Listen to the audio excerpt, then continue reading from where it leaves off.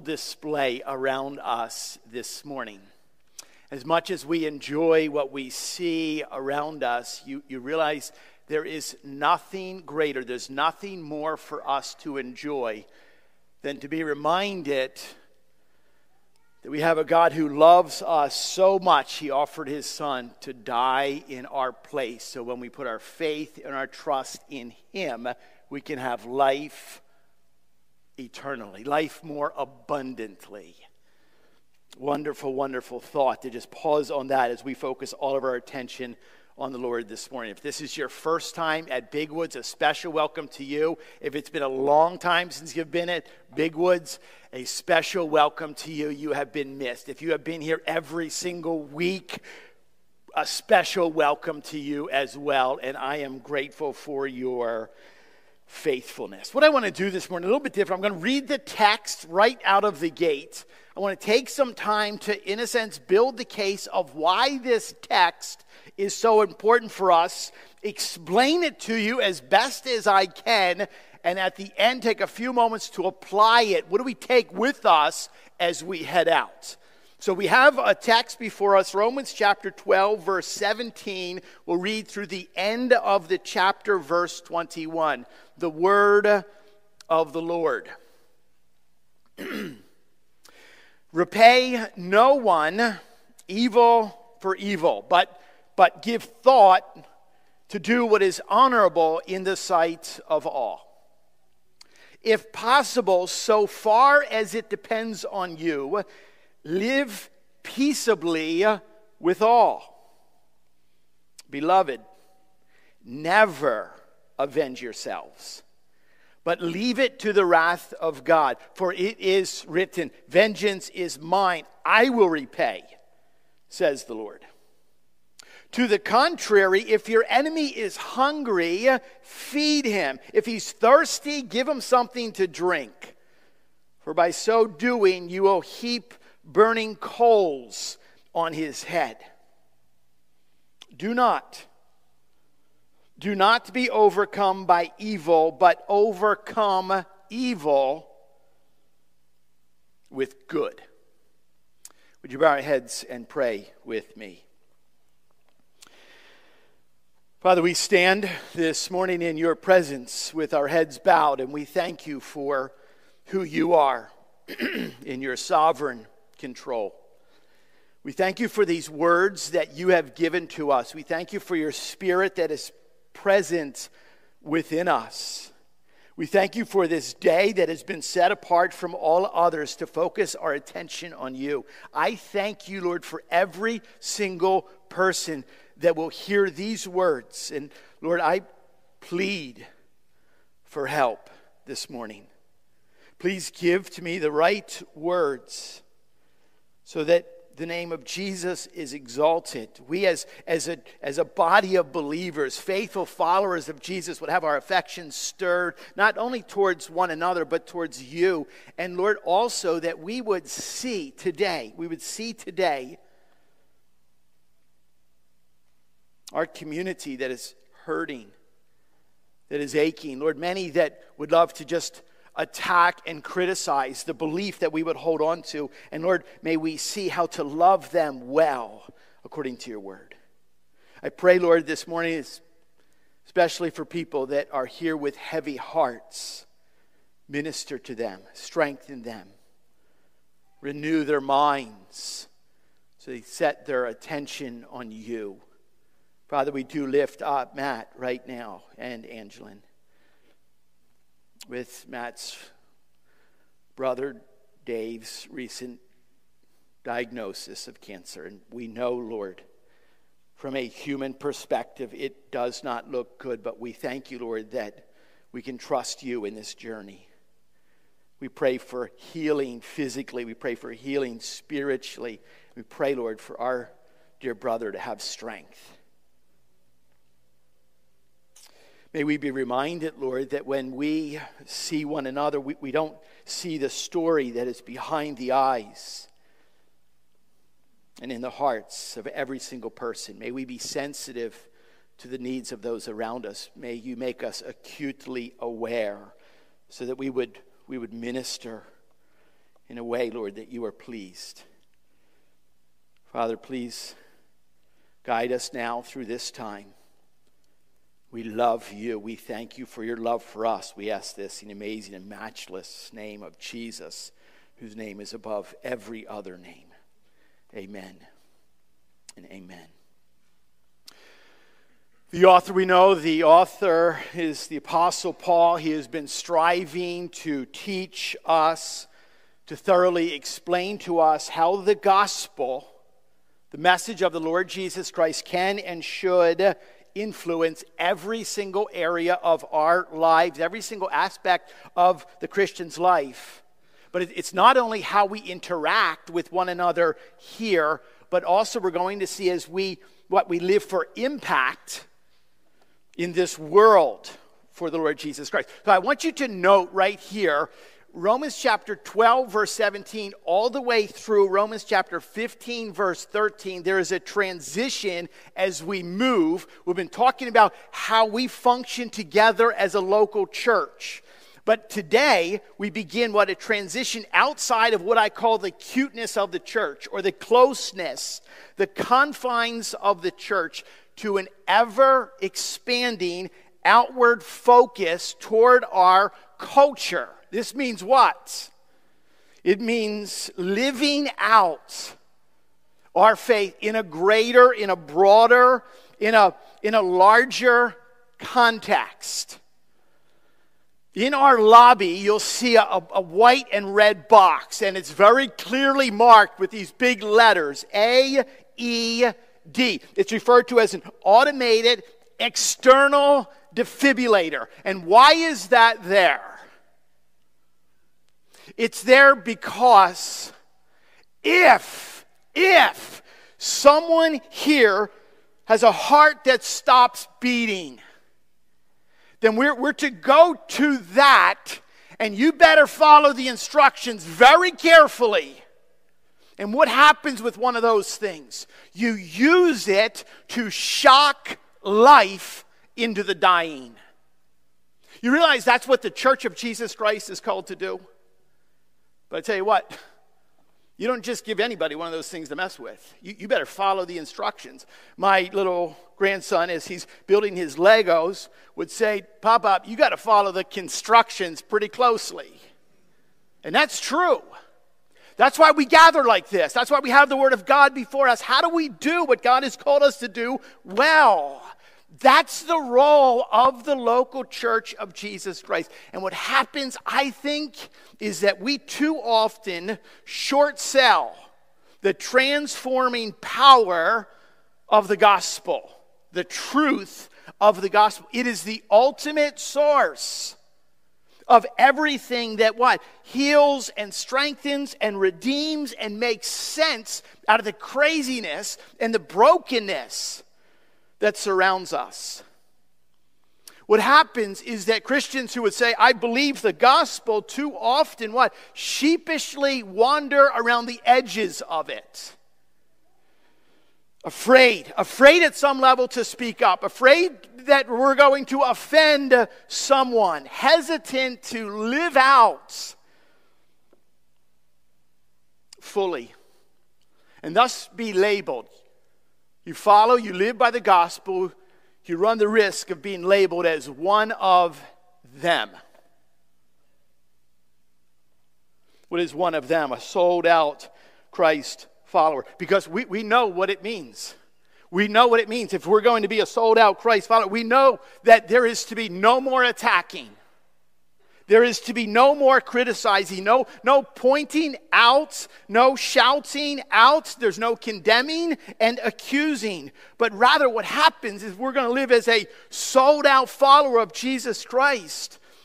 We're to be moving and speaking and living in a gentleness. God's word would say in a meekness toward others, offering wisdom when asked, showing grace when needed, extending forgiveness when hurt, and proving our love. And we know this is hard, and we know it's going to take time. But let me tell you this, it will be well worth it. Dr. Richard Lintz, a former professor at Gordon Conwell Theological Seminary, he works for Redeemer City to City in New York City. It's an organization that works on leadership development that starts and strengthens churches in major cities around the world. I recently had the opportunity to sit under his teaching for a week. He recently wrote Identity and Idolatry, a book, The Image of God and Its Inversion. How we've twisted our view of God and we've become the center focus.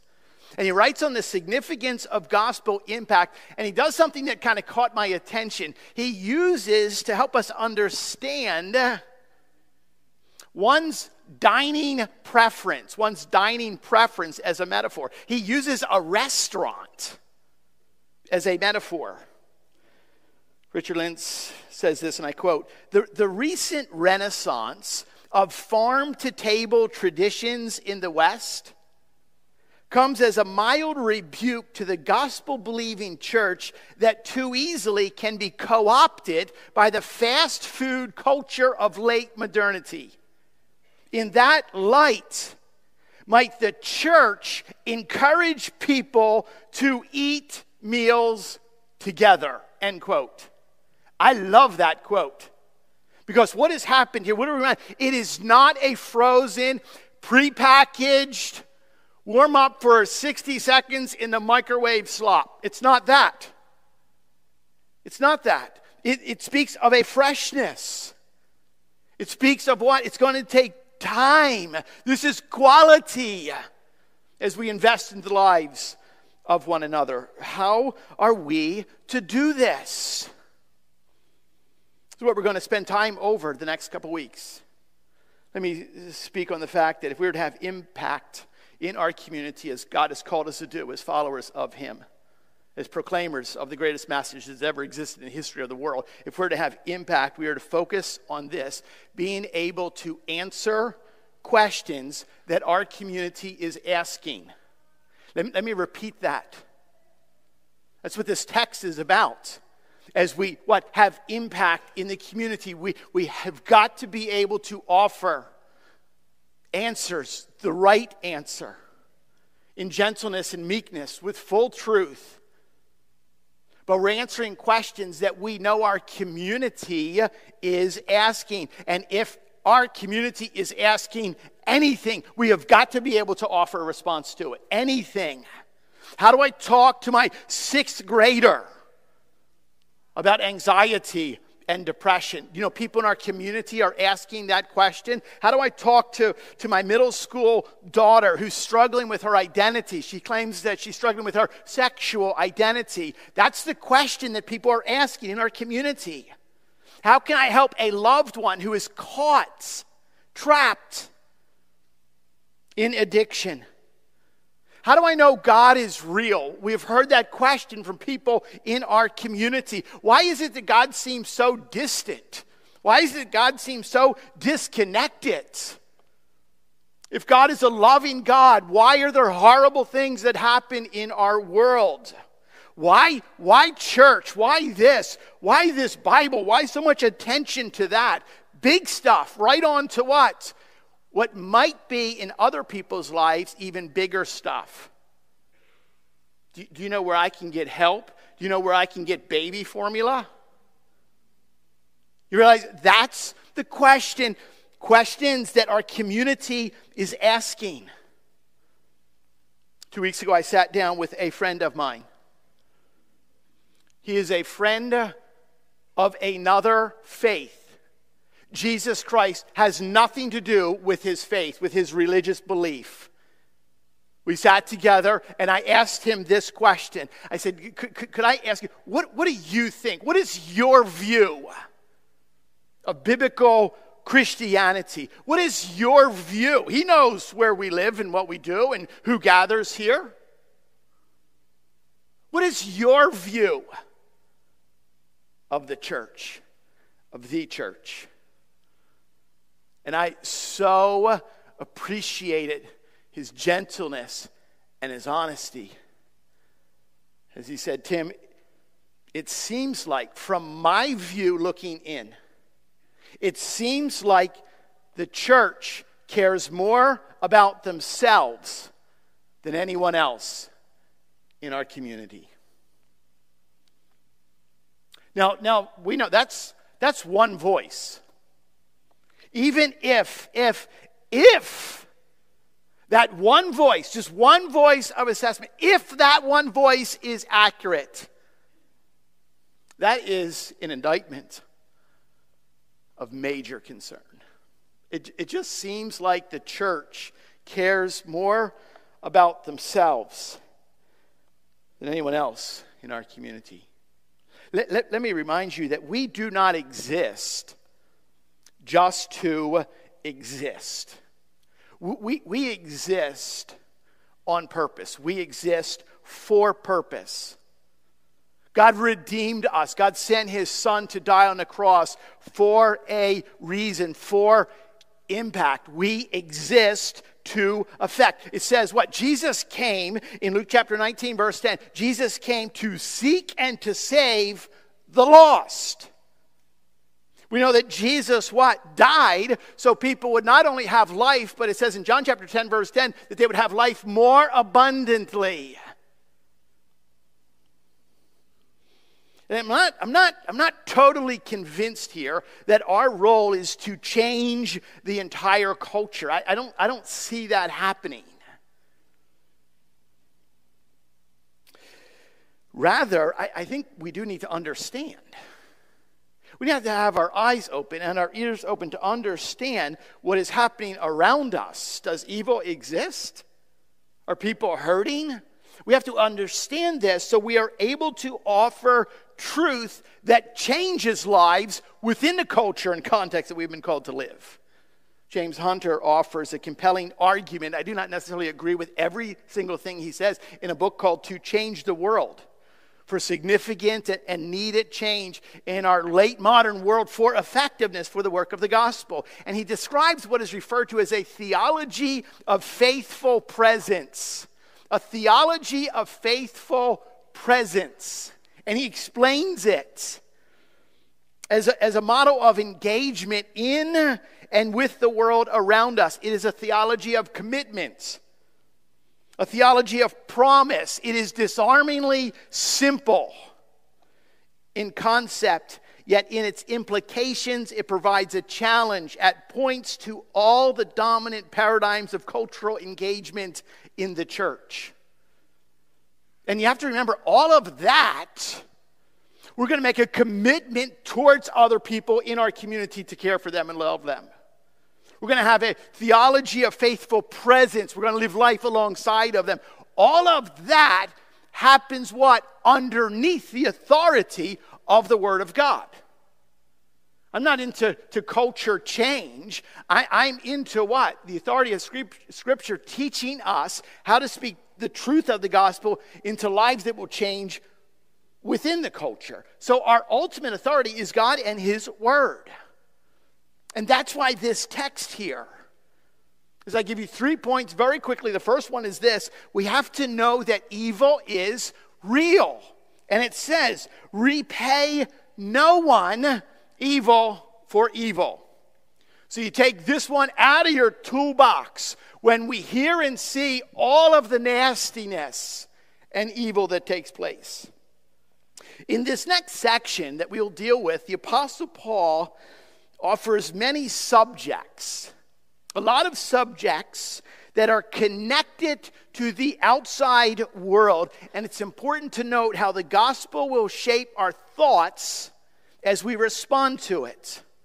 Look around. We don't have to look and we don't have to describe, but there is a lot of evil that exists in our world.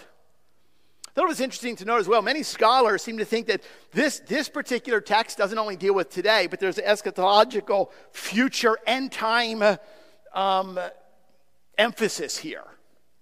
Which means that there's evil that exists now, but get ready. There's actually going to be more evil.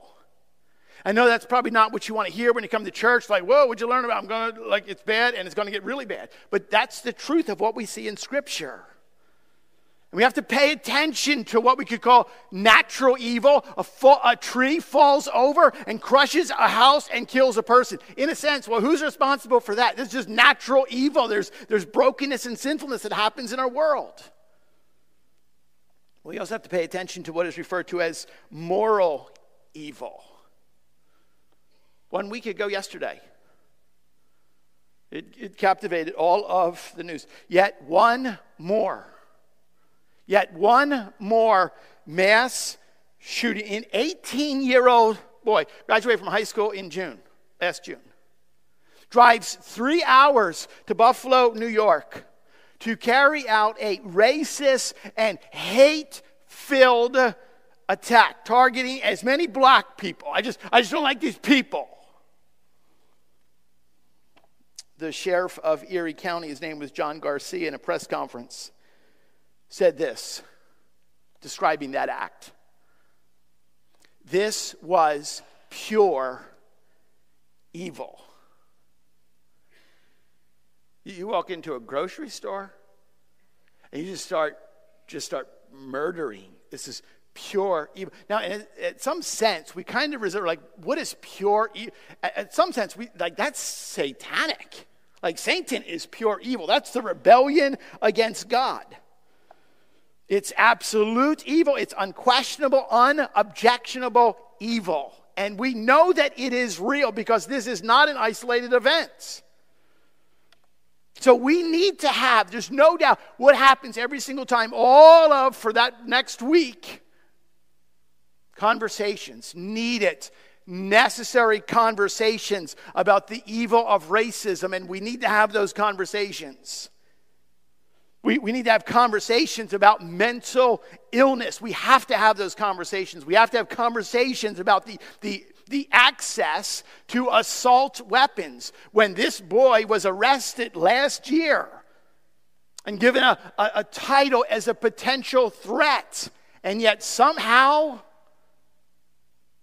he has access, we have to have those conversations. But regardless of all the conversations, I want to make something very clear. Mankind cannot and will not defeat the evil that exists in this world.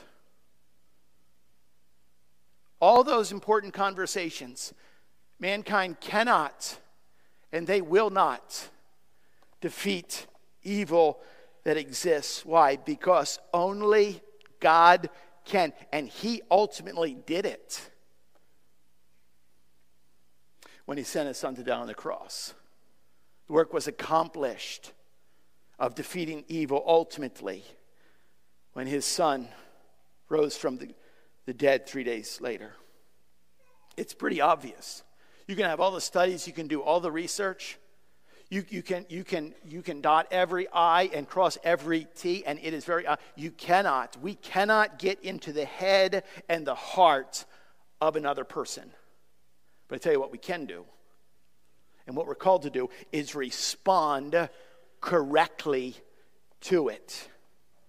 And it's here that the author begins with this subject of retaliation. Basically, he says right out of the gate, Christian, follower of the Lord Jesus Christ, you are prohibited from responding to evil with evil. And it goes back. Like, this isn't the first time we've all heard this. Paul, in a sense, is going to Leviticus chapter 19, verse 18. But that's archaic. That's ancient language. No, Leviticus chapter 19 says what? Same principle applies today. You shall not take vengeance or bear a grudge against the sons of your own people, but you shall love your neighbor as yourself. And I love that it's a sentence. It's a short sentence. At the end of that, it stands alone, and it says this. With 4 words. You don't have the authority to do this. And then there's a sentence that says, I am the Lord. In Leviticus chapter 19, verse 18. Proverbs chapter 20, verse 22 says exactly the same thing. Do not say, I will repay evil. Wait for the Lord, and he will deliver you. Brothers and sisters in Christ, we are to leave vengeance to God. Michael Bird describes it as the spiral of pain and loss would only be amplified if we went that route. Matthew Henry says, and this is a stunning description. Henry says, recompense to no man evil, for that is a brutish recompense, and befitting only those animals which are not conscious either of being above them or any state before them. What is he saying? You know what happens when people behave like that? It's the same as an animal. And we are created in the image of God to live what? For our good and ultimately for his glory. So understand, this doesn't begin, like we don't burst out of the gates here with this exciting, wonderful, like, wow. No, we have to be aware of what's going on in our culture, in our community, and what questions people are asking, like, why? Know this, evil is real. Number 2, wisdom is required. James says what? If you lack wisdom, well, that would be me. My hand is up. If you lack wisdom, and you ask of God, he will give it to you. I can confess to you and I can admit to you, every single day of my life, I ask, please, Lord, give me more wisdom. When anyone comes up to me and they say, Pastor, is there something that I can pray for? I say almost the exact same thing. I'm sorry, I'm not more fun or flashy or creative. I say almost exactly the same thing. Pastor, is there something that I can pray for? Is there something that you need? Is there something I can do to you? I said, yeah, pray. I need more wisdom. I hang around old guys as much as I can because I love the wisdom. I won't give names of who the old guys are. So what happens, it says, give thought. Just pause on this. Don't pay anyone evil for evil, but give thought. The word here in Greek is prononio. Give thought to what is honorable in the sight of all. Another translation would say this, be careful. Another one would say, carefully consider. So we watch, we hear, we see the evil. Here's our response first and foremost. Give thought. Carefully consider. Pause here. We stop here. In all of the craziness and brokenness, we stay calm. We seek counsel. We pray and we search. What is the right response here? What is the right response here? How do we respond to this? I was reading this week in my quiet time, and I don't know how I ended up in 2 Kings. I'm kind of working my way slowly, and there's a lot of death and bloodshed there. But I want to go Old Testament for a moment because I thought this is a perfect example. Let me just very quickly give you a little setting. Old Testament, think about this. The history of Israel is a sordid one. A chosen family. God has put his finger upon. There's a covenant relationship. They are people of promise. There's people of blessing. And yet we know that they are caught and ensnared in bondage. God miraculously offers freedom to them, provision, ultimately prominence with the kings, David and Solomon. And yet they still end up in disobedience, a divided kingdom. Idolatry abounds. There is unfaithfulness and there is painful consequence. There are many kings, there's many leaders that are described with this same phrase, that they did what was right in their own eyes. They did whatever they wanted to do. And then in the middle of 2 Kings in chapter 18, we're introduced to another king. His name is Hezekiah. And there's a different description for him. And it says this, he did what was right in the eyes of the Lord. And there's further description here of Hezekiah. It says that he trusted the Lord in verse 3. It says that he held fast to the Lord. He held tight. It says that he did not depart from following him, but he kept his commandments. And I love this, the Lord was with him. faithful king in the midst of absolute evil and corruption around him. What happens to faithfulness? What happens when there's a faithful father, a faithful mother? What happens when there's a little girl at school and she's faithful? What happens to those people? They get what? They get assaulted. They get attacked. You are one of them. That's exactly what happens right here. There is an arch enemy, a nemesis. His name is King Sennacherib of Assyria. And so what he does is he launches a major assault in 701 BC. And actually, archaeologists have shed significant light on this particular event. What happens is that the Assyrians build a siege ramp on the southwest corner of the major Judean city of Lachish. And with archers and with infantry, they took the city. They took control of the city. And so what's happening now is that Jerusalem, the capital of Judah, is in its sights. So what happens is that King Sennacherib sends messengers, representatives, to speak on his behalf.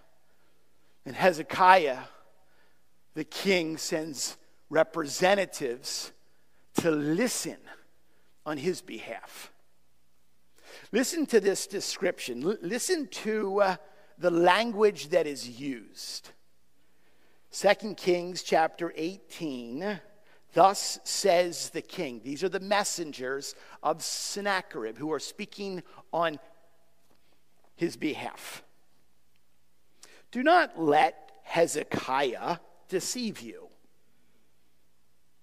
for he will not be able to deliver you out of my hand. Don't let Hezekiah make you trust in the Lord by saying, the Lord will surely deliver us, and the city will not be given into the hand of the king of Assyria. Do not listen to Hezekiah, and thus says the king of Assyria, make your peace with me, and come out to me.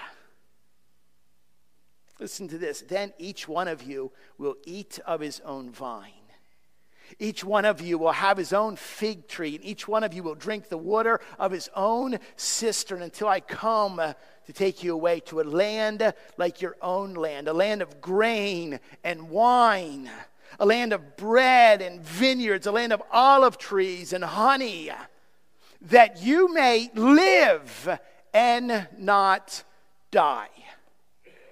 And do not listen to Hezekiah when he misleads you by saying, the Lord will deliver you.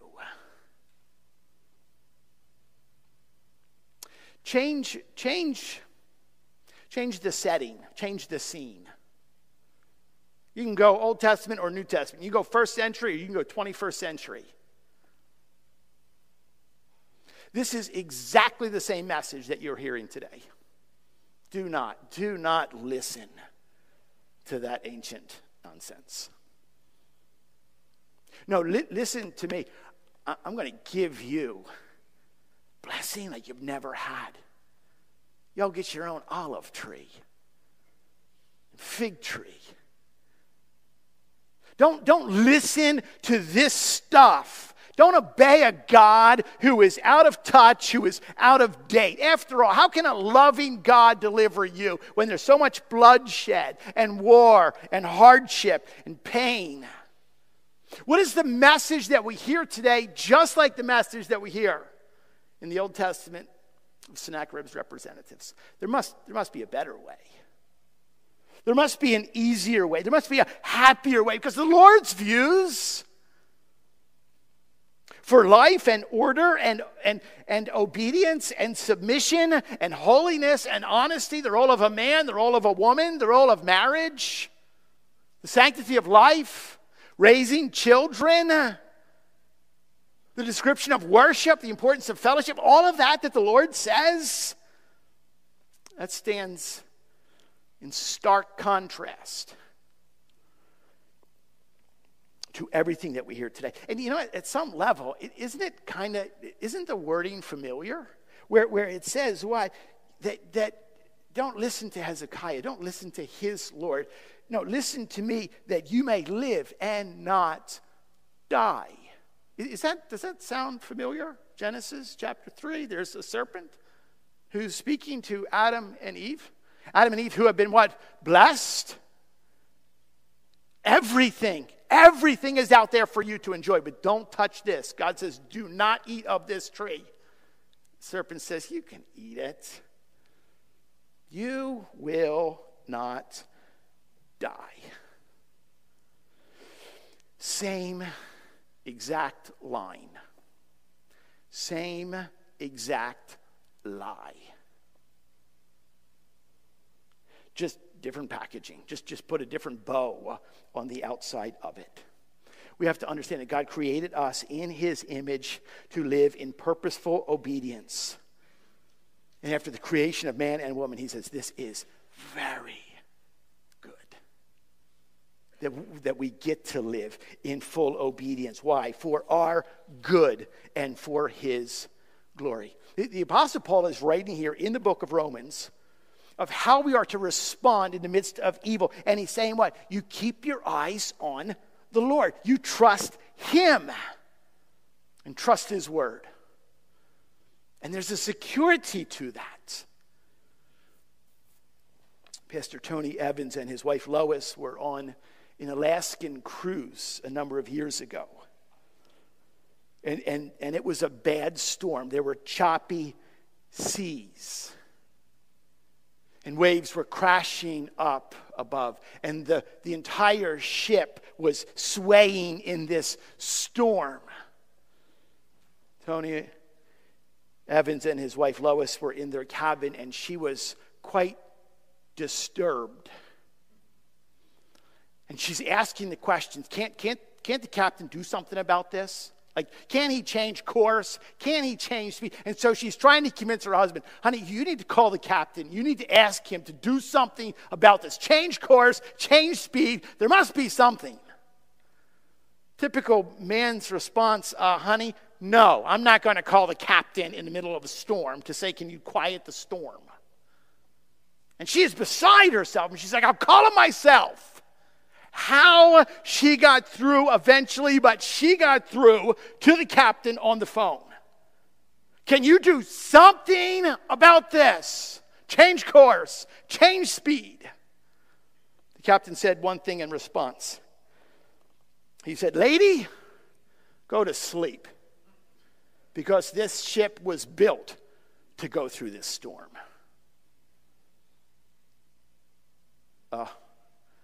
There is such truth of knowing that in the midst of the turmoil that exists around us, there is such peace regardless of the terrifying, stormy seas, wave after wave after wave that crashes. There is a calm wisdom of knowledge that you can trust in the Lord. And know this. People, there is nothing more honorable that we can ever do in the sight of all. It says, what do we do here? Carefully consider. What is it that's honorable that we can do in the sight of all? Let me tell you this. There's nothing that you can ever do, particularly to those maybe who have even shown you evil. There's nothing more honorable you can ever do than to point that person to the one who suffered more evil than anyone else who ever lived, so he could offer them everlasting peace and forgiveness. Number one, we know that evil is real. Number two, we know that wisdom is required. Thirdly, and finally, a gospel response is needed. If possible, so far as it depends on you, live peaceably with all. Beloved, don't avenge yourselves, never. Leave it to the wrath of God, for it is written, vengeance is mine, I will repay. Remember, the gospel looks the same in every single culture. And yet the gospel at some level kind of looks different as we, live it out in every single culture. So the stakes are high. I understand that. The right response is needed. And I have discovered this, that you don't always get a lot of grace extended to you when you offer the message of the gospel. I don't think, oftentimes, it's not even a lot of hope for many chances. You might just get one chance to speak clearly. Therefore, when, in God's providence, the opportunity arises for you to speak, the redeemed, okay? The blood-bought children of God, the true church of Jesus Christ. Not something that masquerades like the church of Jesus Christ, but the true church of Jesus Christ. Better strive to get to the gospel and to get the gospel right. Today more than any other time. What is present in this particular verse here? If you begin to say, wait a minute, if possibly live peace, there's peace that's present. There's unity of presence. What? With everyone, with all. Forgiveness, when you're not going to avenge yourselves, you know ultimately what your response is to be. There's faith that's demonstrated here. Leave it to the wrath of God. I've got to trust him. That's faith. There's justice here. Vengeance is mine. I will repay, says Lord. Think about what's in this verse here. Peace and unity and forgiveness and faith and justice. What is that? That's gospel. That's good gospel language here. And we know that we can't do any of these things. I cannot do any of these things. I can't offer peace. I can't work towards unity and trust apart from the Lord. I don't have that in me. The Holy Spirit gives us the ability. It's good gospel language. We can only have peace with others when we have peace with God through our Lord Jesus Christ. And that happens as we learned and study in Romans chapter 5 when we have been justified by faith. By faith. Not in how many righteous things you can do to impress other people. You're saved by grace alone, through faith alone, in Christ alone. We're to seek unity. We can't do that ourselves. Why? So that with one mind and one voice you may glorify the God and Father of our Lord Jesus Christ. Romans chapter 15. We're to be forgiving towards one another. It says in Ephesians chapter 4, verse 32. Why? As God in Christ forgave you. We're to demonstrate faith. It says that we're to trust in the Lord with all of our heart and lean not on our own understanding in Proverbs chapter 3. This is good gospel language here. We're to leave justice in God's hands, knowing the wrongdoer will be paid back for wrong he has done. Colossians chapter 3, verse 5. There is no partiality. In a world that is swirling with evil, in a time that evil abounds, there is no need for you to fret, for you to fear, or to get yourself kind of like worked up. No, the work has already been accomplished. God is just. God is in control. And you can be assured of this. God will not be mocked. If you go back to 2 Kings again, remember the Old Testament kind of illustration? In the very next chapter, 2 Kings chapter 19. Yeah, it tells the rest of the story. Let me just very quickly, and Hezekiah received the letter from the hand of the messengers. He read it. And it says that he went up to the house of the Lord. He spread it before the Lord. And Hezekiah prayed before the Lord and said, O Lord, the God of Israel, enthroned above the cherubim, you are the God. You alone, of all the kingdoms of the earth, you have made heaven and earth. Incline your ear, O Lord, and hear. Open your eyes, O Lord, and see and hear the words of Sennacherib, which he sent to mock the living God. Truly, O Lord, the kings of Assyria have laid waste to the nations and their lands and have cast their gods into the fire. For they're not gods, but the work of man's hands, wood and stone. Therefore, they were destroyed. Listen to Hezekiah. So now, O Lord our God, save us, please, from his hand, that all the kingdoms of the earth may know that you, O Lord, are God alone. What is Hezekiah's response? He just collapses on his knees before the Lord, and he lays it all out. And he said, Lord, we trust you. Please save us. Please deliver us. The story continues. I won't take the time to read it all. It's rather gory, but an angel of the Lord comes, and it says destroys 185,000 soldiers. And it doesn't end there. Sennacherib, in defeat, heads back to Nineveh to reign his own little kingdom, and his own sons murder him and take over the throne. You may not understand what's going on around us. Matter of fact, we probably can't fully understand where God has called us to live. Why is it there's so many people that are hurting around us? We may not fully be able to explain that. I don't think you have to understand, but you do need to be aware of the questions that people are asking and the hurt that does exist. And you and I need to be prepared to offer the correct answer. Don't get angry. Don't be afraid. Don't attack. Don't race to judgments. Remember this, finally, just endure. Keep your eyes on the Lord. Seek his wisdom that comes from above. Continue to point people to Jesus. Get to the gospel and get the gospel right. Be accurate. And trust him. Part 1. We'll continue on next week. Father, we love you and we need your help. We need your help. I need your help together as we seek to strive to be obedient. Lord, we know what's happening around us. And we ask, Lord, that you would give to us the strength that we need to be clear in our message, to have wisdom from above, to be calm and speak truth in love and grace to those who need it. Thank you for the message of the gospel that frees us. May we offer that freedom to others. We ask this in Jesus' name. Amen and amen.